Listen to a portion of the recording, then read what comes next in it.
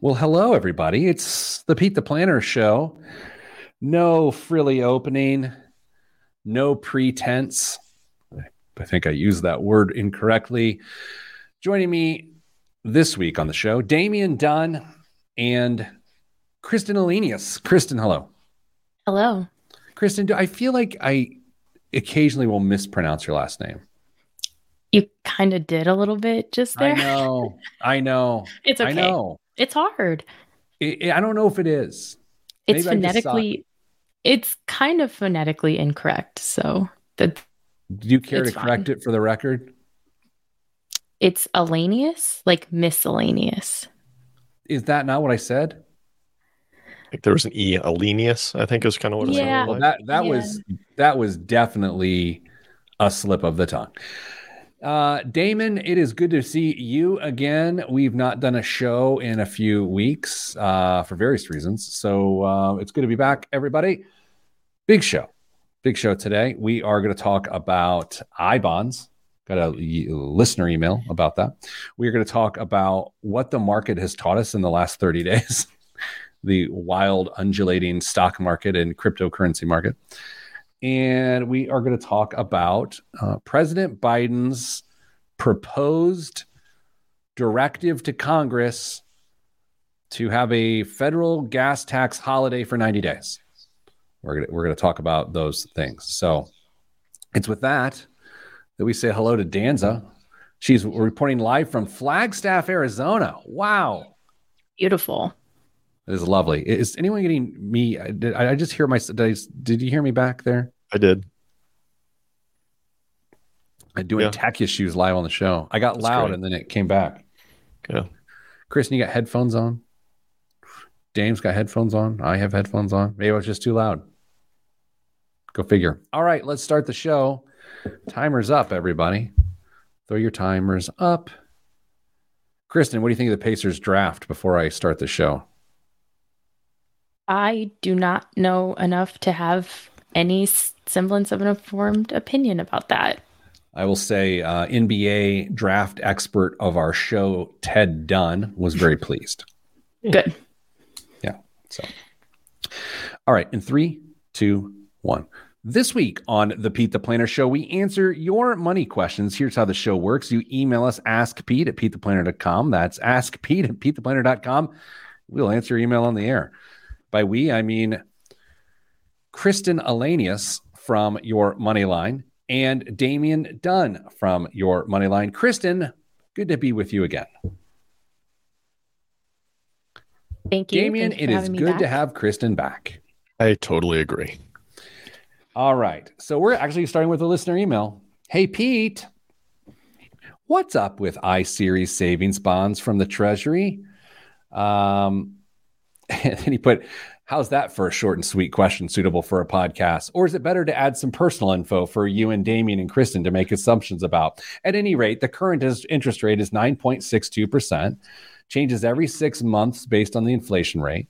Individuals are limited to $10,000 investment per year, but for a very safe return during high and unpredictable inflation. It's a great place for savers to park money. While there is a 10-year maturity, the bonds will pay interest for 30 years, and after a minimum of 1 year holding period, there is a mere 3-month interest penalty for early withdrawal. Can be purchased online or via tax refund with a minimum of $25 to $50, depending on whether you buy electronic or other paper bonds or order paper bonds. So anyway, that's the question. Do people want iBonds? And I think the answer is yeah. I mean, that's a pretty sweet deal. Kristen, you've been, I think we have a piece on the blog about it this week. What are your thoughts? I think yes, but you have to be very careful about the use for the dollars that you're investing. I think that 1 year marker can maybe trip some people up. I probably wouldn't suggest putting your emergency fund in iBonds, but I certainly think that there's a place for iBonds for a lot of people. Yeah, $10,000, Dame. So it can't be the $10,000 that is probably a lot of people's emergency fund and then some. So it's going to be a second tier, a second bucket move. You're not putting retirement assets necessarily into this because mean, although there's some tax sensitivity to it, it would be a waste of that perspective. So how do you get your head around it?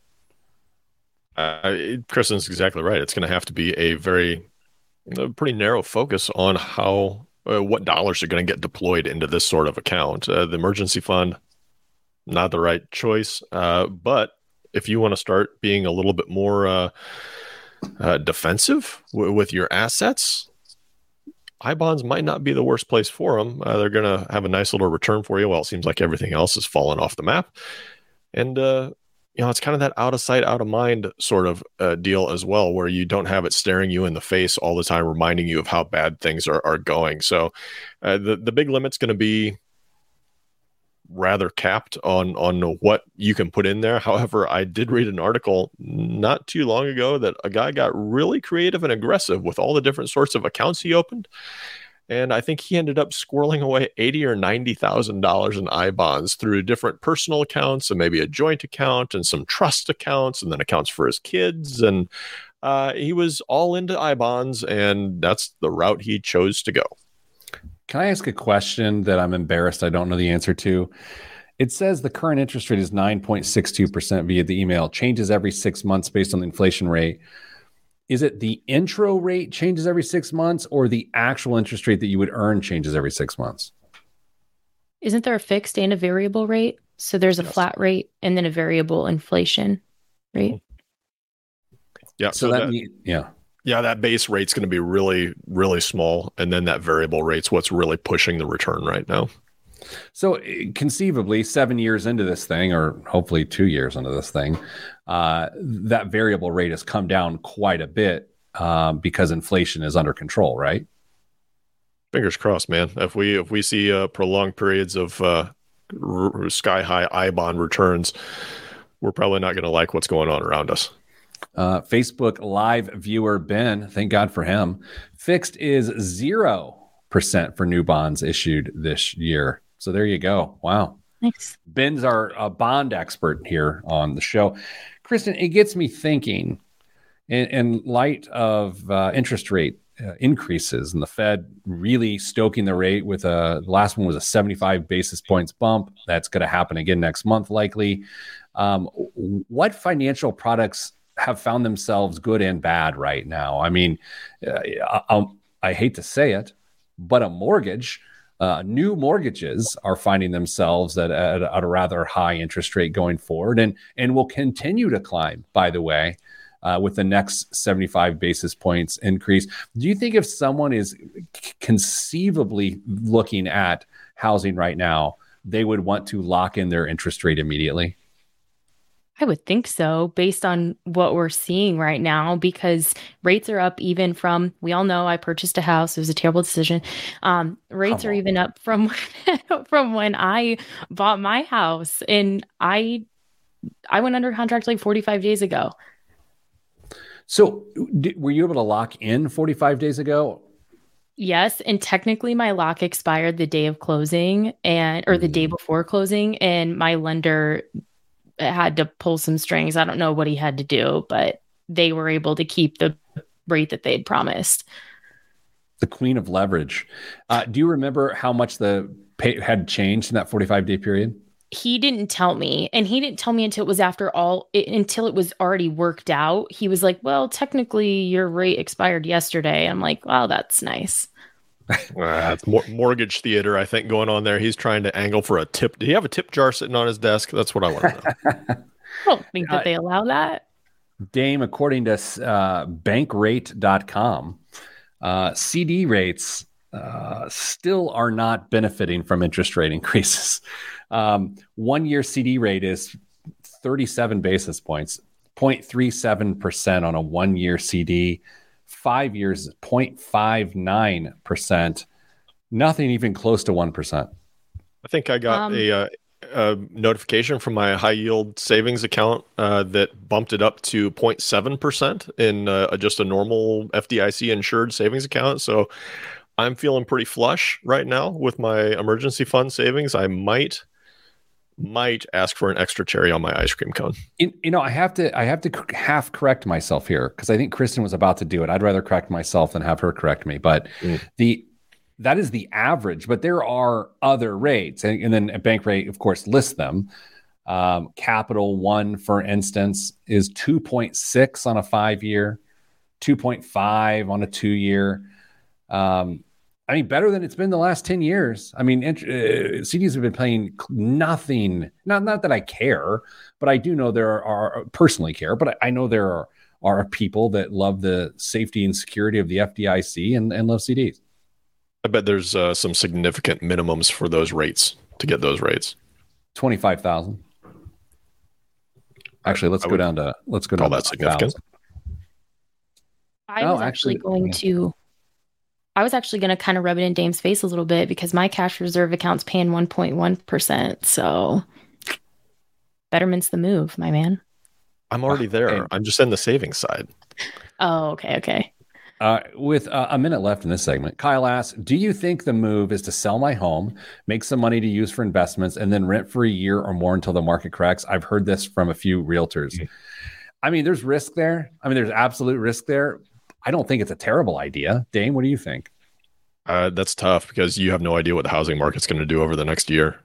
Mortgage rates, and if prices don't come down, but mortgage rates continue to increase, you might be in a bit of a pinch. Yeah. Do you think the move is to sell my home, make some money to use for investments? So then the issue is, I hope Kyle does not think he's going to pull the money back out of the investments to use as down payment money, because that's a whole other nightmare. So Kyle, we're on the fence. Kristen, what do you think? 10 seconds. What do you think about that idea? I'm with Dame, because a year ago, I know what we all would have said. So that's true. Coming up after the break, is the gas tax holiday really matter? That's next on the Pete the Planner Show. I'm Pete the Planner. That's a good way to look at it, Kristen. Last year we would have been like, well, there's some risk, and you would have gotten burned like big time. Yeah, because the house that I sold a year ago is for sale again, 22% increase. Yeah. I wanted to be How long sick. will it take to sell, do you think? It's probably already under contract. It went up for sale yesterday. Yeah. Speaking of inflation, you want to do our segment on gas tax? It got me back on TV this week. I'm reluctantly going back on television right now. Then don't. Well, that's right, because you guys are about to start doing it. Kristen, you have been talked to about this, correct? A little bit, yeah. Okay, good. In 3, 2, 1. Back on the Pete the Planner Show. Kristen, I don't know if you saw the news earlier this week that President Biden was going to suggest, require, I don't know, Congress to suspend the federal gas tax to the tune of 18.4 cents a gallon for 3 months in order to provide much needed relief at the pump. Kristen, I happened to do some television around this idea this week, not criticizing it in a political sense, but saying, let's take a look at the math. The math does not support this being at all helpful.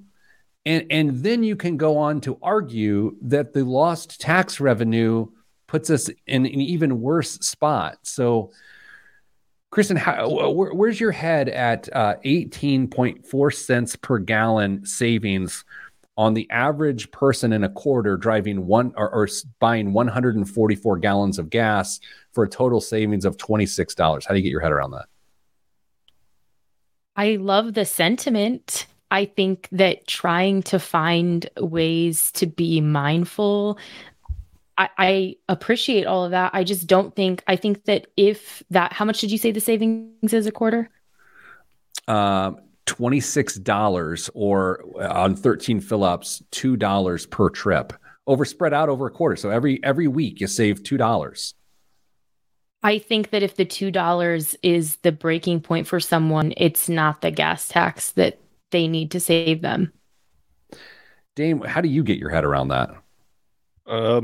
I believe President Obama called gas tax holidays gimmicks, and I tend to agree with President Obama in this case. I agree with Kristen. I appreciate the sentiment, but I don't think this is the fix that most people are looking for.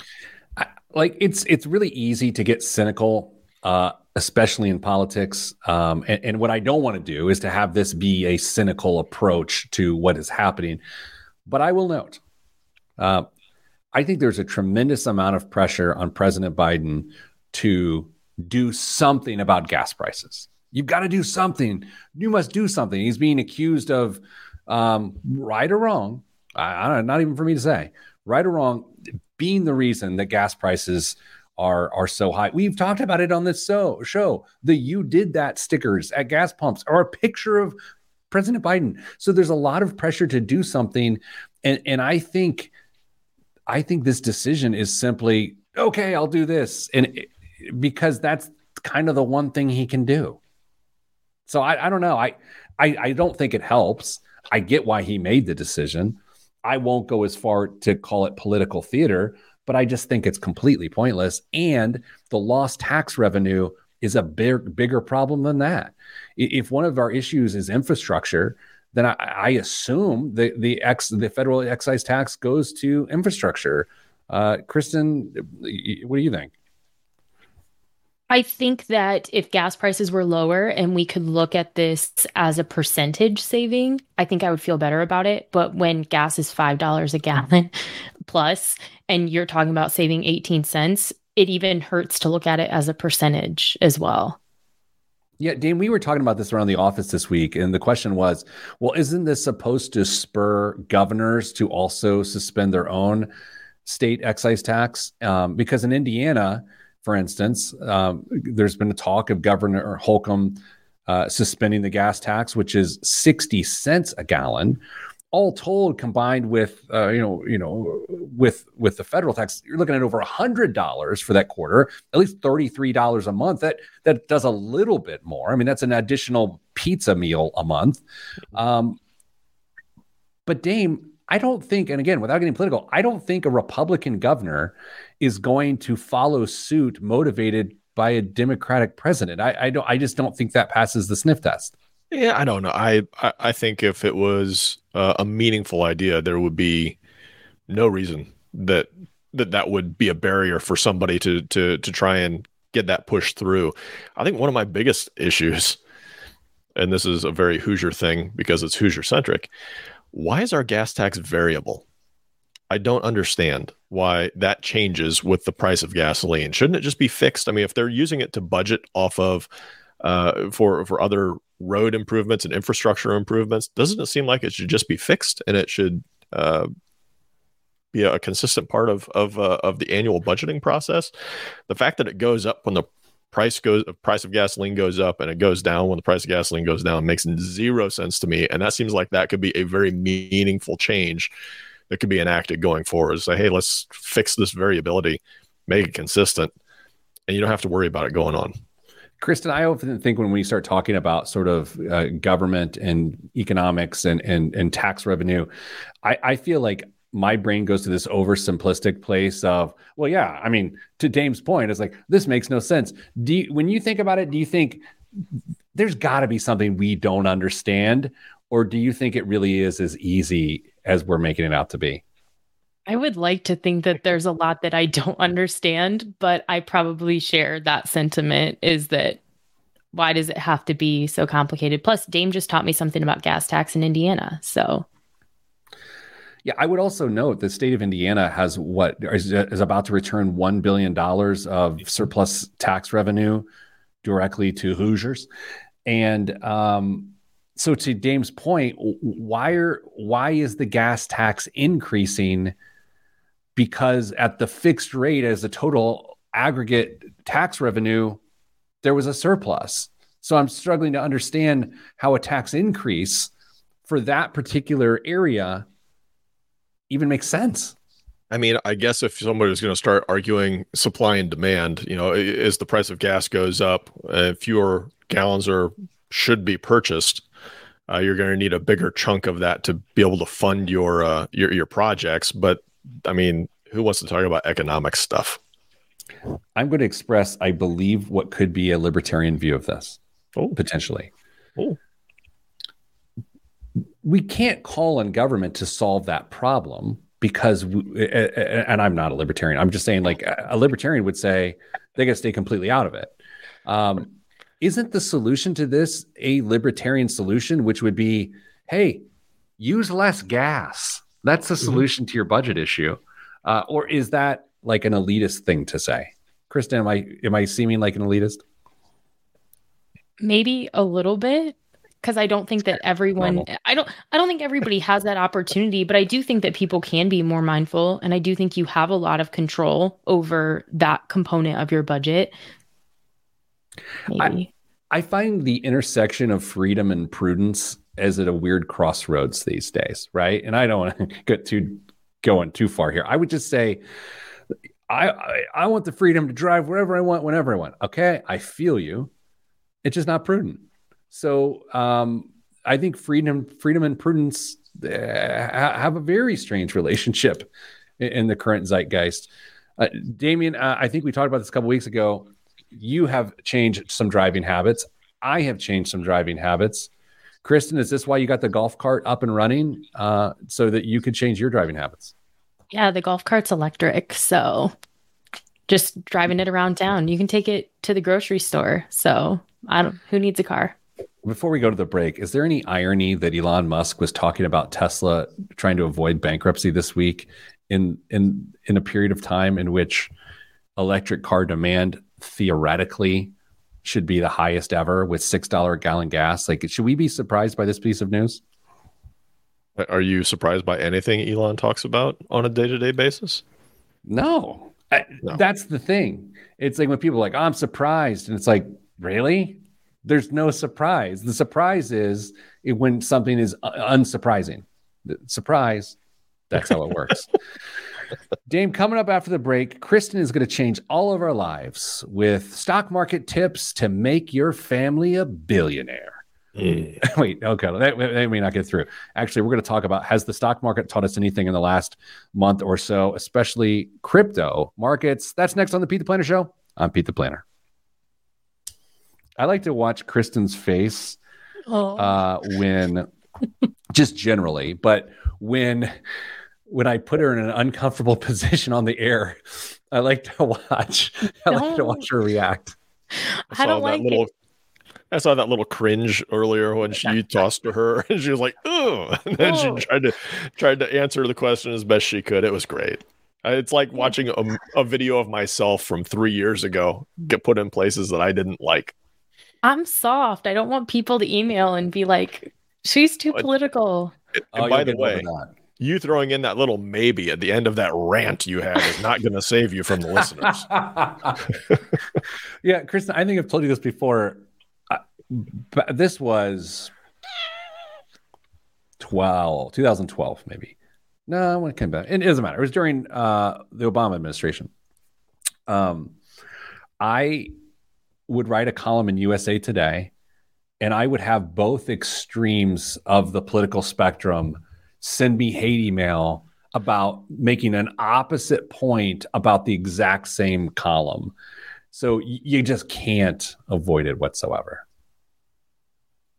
But to be fair, I also have someone else within our organization read my email. So there it is. I mean, come on. Big Rick Swank makes an appearance. We did come on the air 2 hours late today. Yeah, sorry. We had various meetings and whatnot, but whew. All right, Dame, you ready to go? Kristen, you ready for some market updates? I guess I should actually pull up some market data. Do I need to pull up our Yeah. Oh boy.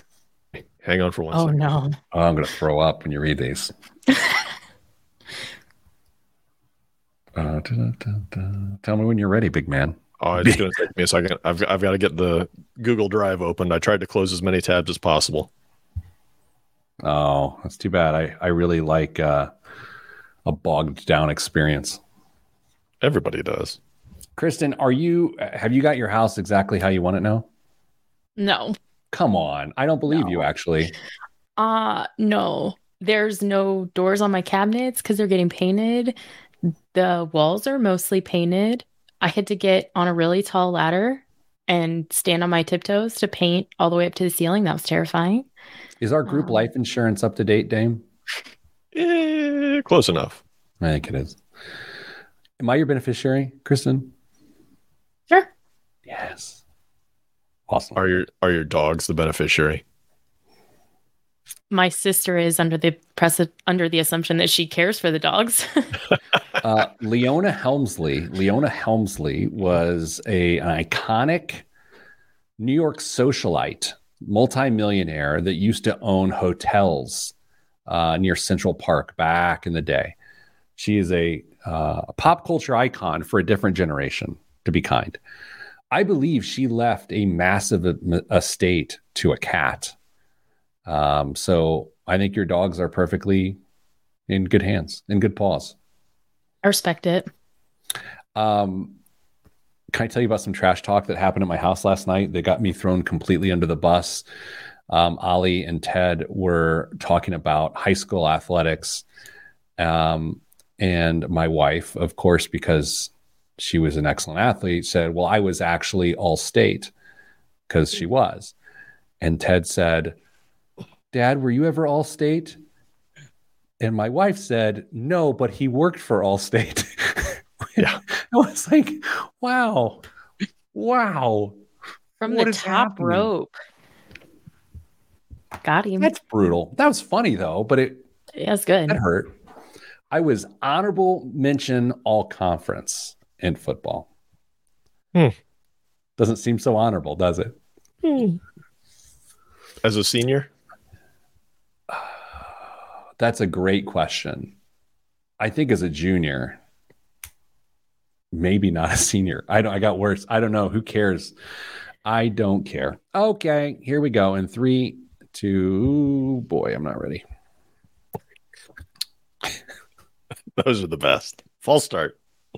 Okay. Honorable mention. Stop. 3, 2, 1.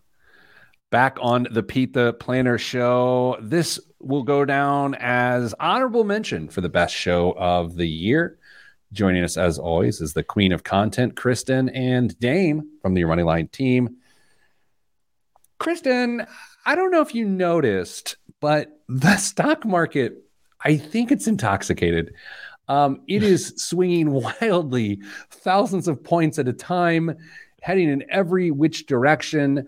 As we sit and record the show today on Friday, midday, the 24th of June, the S&P 500 is up 2.33% today, and year to date down 18.5%. So, have we learned anything in the last month or so with the stock market, Kristen? And not look at it, I think that's the takeaway, to be honest with you. It feels that way. So the last month, looking at the market for the last month, it opened that time frame for the month at the S&P 500 specifically at around 3,900, and today it's at 3,800. So the last month, even though we've had a rally this week, has been pretty brutal. And the 12-month change is just under 9%. Dame, I'm guessing this has really affected our stock predictions for the year. Indeed. I mean, we're, of course, professionals at this. And so we did all the appropriate research we needed to in the 5 minutes before that show started to pick the ones that we were going with. But our winners for the year that we chose, that we're going to do great and just be top-notch choices, Cushman Wakefield, your choice, down 31.4% for the year. Berkshire Hathaway, my choice, down 7.6%. So you're winning. I'm killing you by losing 7%. Our losers, Amazon. Pete, you picked Amazon. This math is not checking out because they had a split. 20 to 1. Are you down 21? Is that what it is? No. It's 20 to 1 split. 20. I think you're down 32% for the year in Amazon. Well, I mean, yes, I'm a shareholder, but no, but you know what I mean. And Elon continues to mess things up for everybody, regardless of where you sit. And Twitter is down 8.7% for the year. And as I noted, Kristen, the S&P 500 is down 18%. I had it pegged, I believe, at a 7% loss. Yep. And And I Dame had had it 4. at 4. Yeah. Boy, what's it like working with us? You guys Oh, are great. wait a second. You didn't have it for a 7% loss. You had it for a 7% gain. Oh, Hey, 7% gain. And you had it for a 4% gain. Yeah. Yeah. Let's make sure we're clear on that. Kristen, do you feel so? We are all experienced investors on this show. I think that's fair to say. Mhm. Dame and I are much older than you. However, you are a very experienced investor, and Dame and I certainly are. As unfortunate it is to watch the market do what it's done, I don't care. I just don't. I just like keep in perspective. I don't care. Do you think? Unfair question, Kristen. Do you think the crypto crowd has the luxury of not caring right now? I do not. I think for a few different reasons. I think that crypto tends to be invested, in my anecdotal experience, younger persons. And I think that partially because the way you can access it, but I think younger people tend to invest in crypto more. And I also think that if you're under 30, give or take, this is maybe the second real, like longer term down that you've seen in the market. So I think that that affects a younger population, both behaviorally and with access to like cryptocurrency. I think there's two variables there. What do you think, Dame? I think this. I think I might disagree with Kristen a little bit here, because if I agree that there's a younger demographic that typically invests into crypto, they also still have time to learn a very valuable lesson in their investing career. And that means just have a plan going forward. You can't go all in on one thing, regardless of how sure you are it's going to be a home run, or how much you believe in the reasoning behind the asset existing. You still have to have a plan. And this is a textbook illustration of what can happen when you just go all in too quickly on one thing. Thank you for not giving the Mike Tyson quote about everyone has a plan until they get punched in the mouth. I appreciate you not saying that on air. Kristen, to that point, do you have a percentage of a long-term portfolio from an asset allocation standpoint that you think is reasonable for someone to allocate towards speculative investments? Like, what percentage do you think is reasonable? We're talking just in general, or in general? No, just in general. Or for you. I don't know. Do you give advice against what you personally do? A lot, yeah. I wouldn't be you shouldn't be buying a house right now. I don't, maybe like 5%, maybe a little bit more, depending on your risk tolerance. Maybe. There goes my maybe again. Maybe. Damian Andrew Dunn, what do you believe? I think it's actually a little bit higher, but I think it fluctuates based on the overall amount of your income you're able to save towards whatever goal you've got going on as well. So I would normally say no more than 10% in any one individual equity or speculative investment. But if somebody's basically got their retirement sealed up and they've still got some cash to play around with, I think if their risk tolerance can handle it, they might be able to have a little bit more leeway to go in on some of those other things. I agree. I don't mind a 10% allocation. I think if you start doing sort of the fun radio math here, here's where you get. Let's take an average young, one of the youngs. They're in their 20s and 30s. Crypto's interesting. They have $10,000 $10,000. So it's like it's my savings. It's my non 401k money. I have $10,000.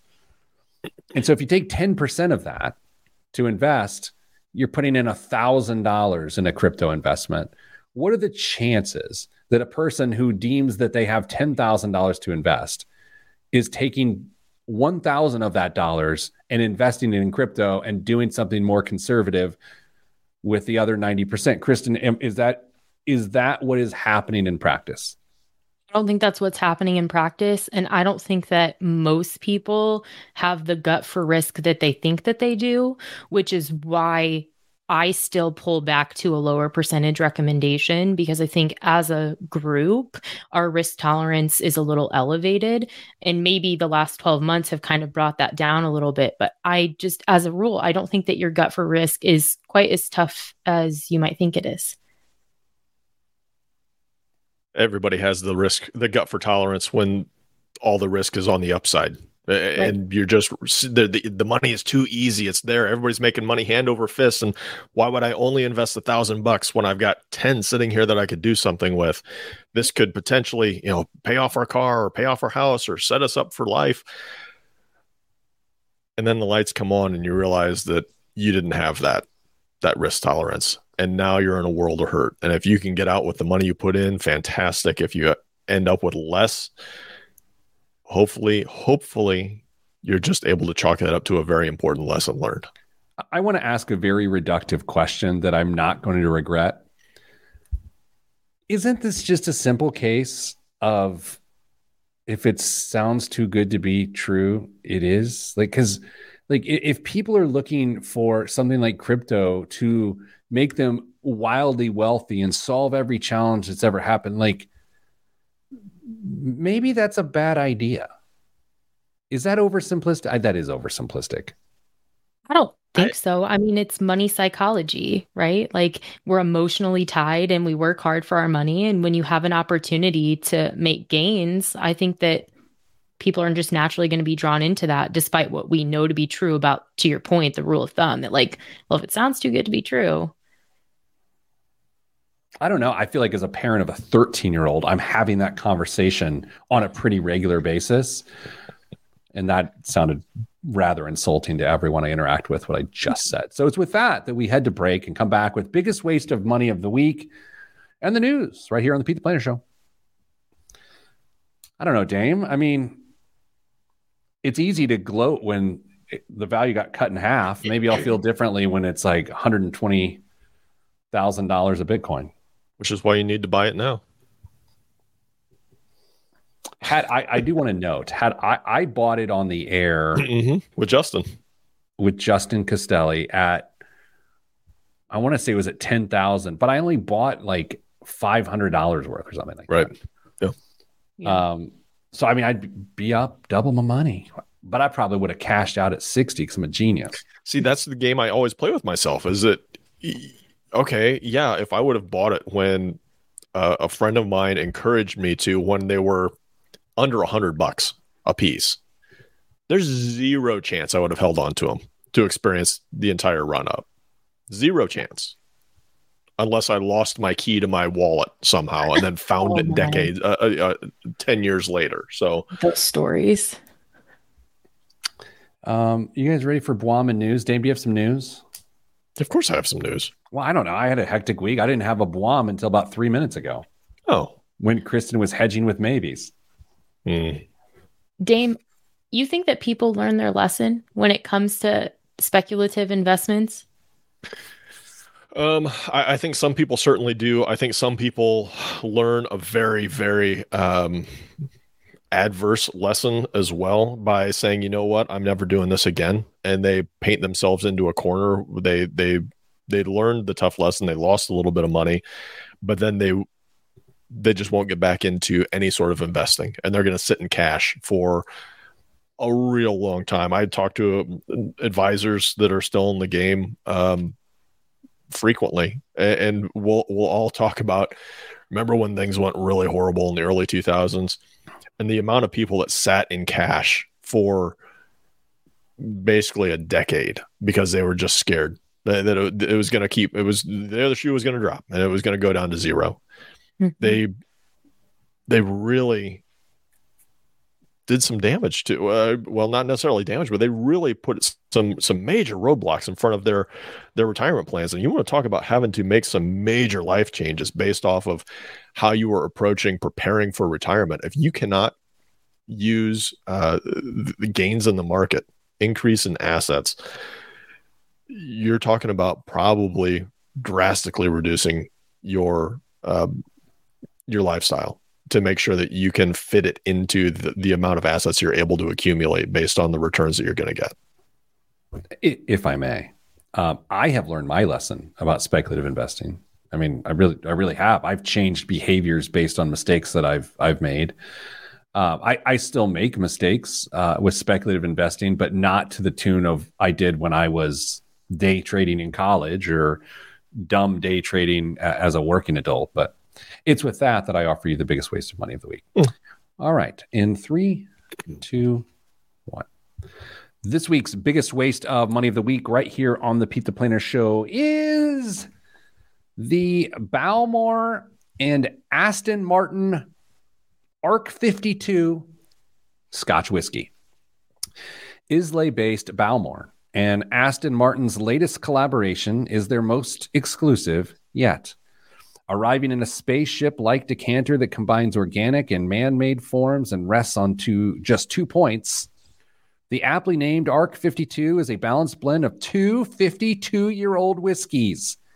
One was aged in a sherry, but I just want you to know the copy reads, one was aged in a sherry butt, B-U-T-T, while the other in an American oak ex-bourbon hogshead, which was blended together at 42.3% ABV, creating a drink that has notes of vanilla and fruit on the nose and flavors of citrus, tobacco, and peat, not like me, limited to just 100 bottles worldwide. All right, Kristen, how much do you feel this is being sold for right now in the direct market, the retail market? I feel like it's either going to be egregious or I'm going to say something egregious and it's not going to be as expensive as I think. Is it less than $1,000? No. Damien, do you have a guess? Yes. What do you have, I already saw it, so I know what this is. $125,000 a bottle. Oh, my word. They're making 100 bottles for a gross revenue of $12.5 million on something aged in a hogshead combined with something aged in a butt. You say 125,000. How much is an Aston Martin, Dame? It probably, Aston doesn't put their prices on their website when you configure a car. So you're looking probably between 180 and 300 would be my guess. I'll take the car instead. Sure. Are we just going to blow past the fact that Dame said Aston, like he's somehow best friends with Aston Martin? That's how it goes. Hit me if there's any Aston dealers listening. I'd be happy to do a review of your car if I could just drive it for a week. When you talk about Mercedes-Benz, Dame, do you call it a Mercedes-Benz, a Mercedes, or a Benz, or like a Benzo? Like, what do you say when referencing that brand?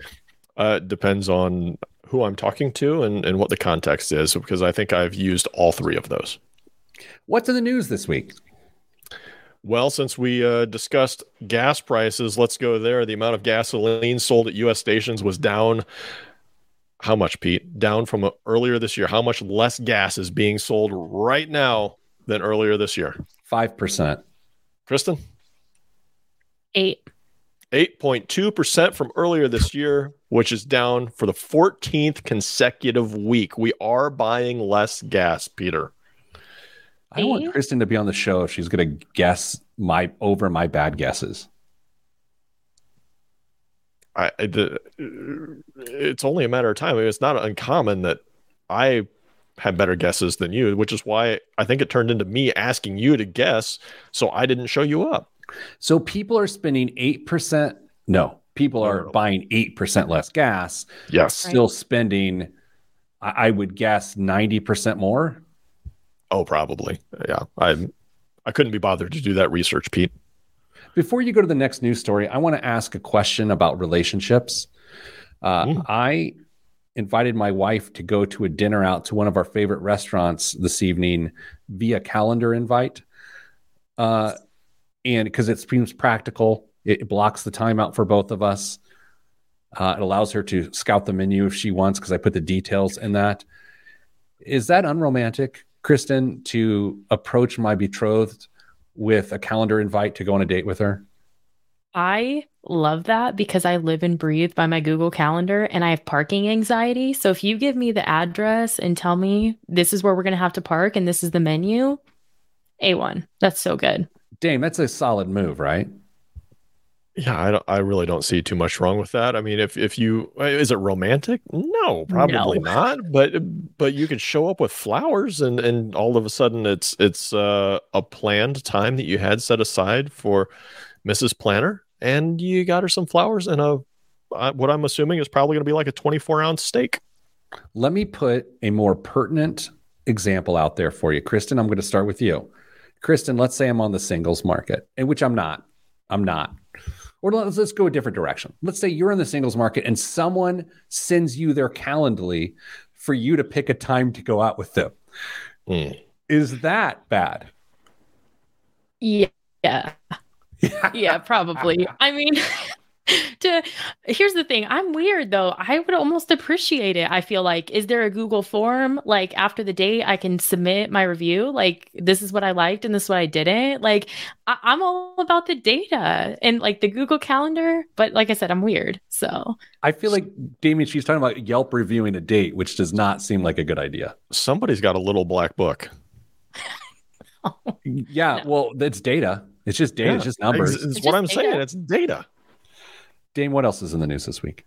According to a new study from Harvard Medical School researchers, Medicare could have saved $3.6 billion in a single year if it had bought its drugs from Mark Cuban's newly launched pharmacy. Can I tell you guys something?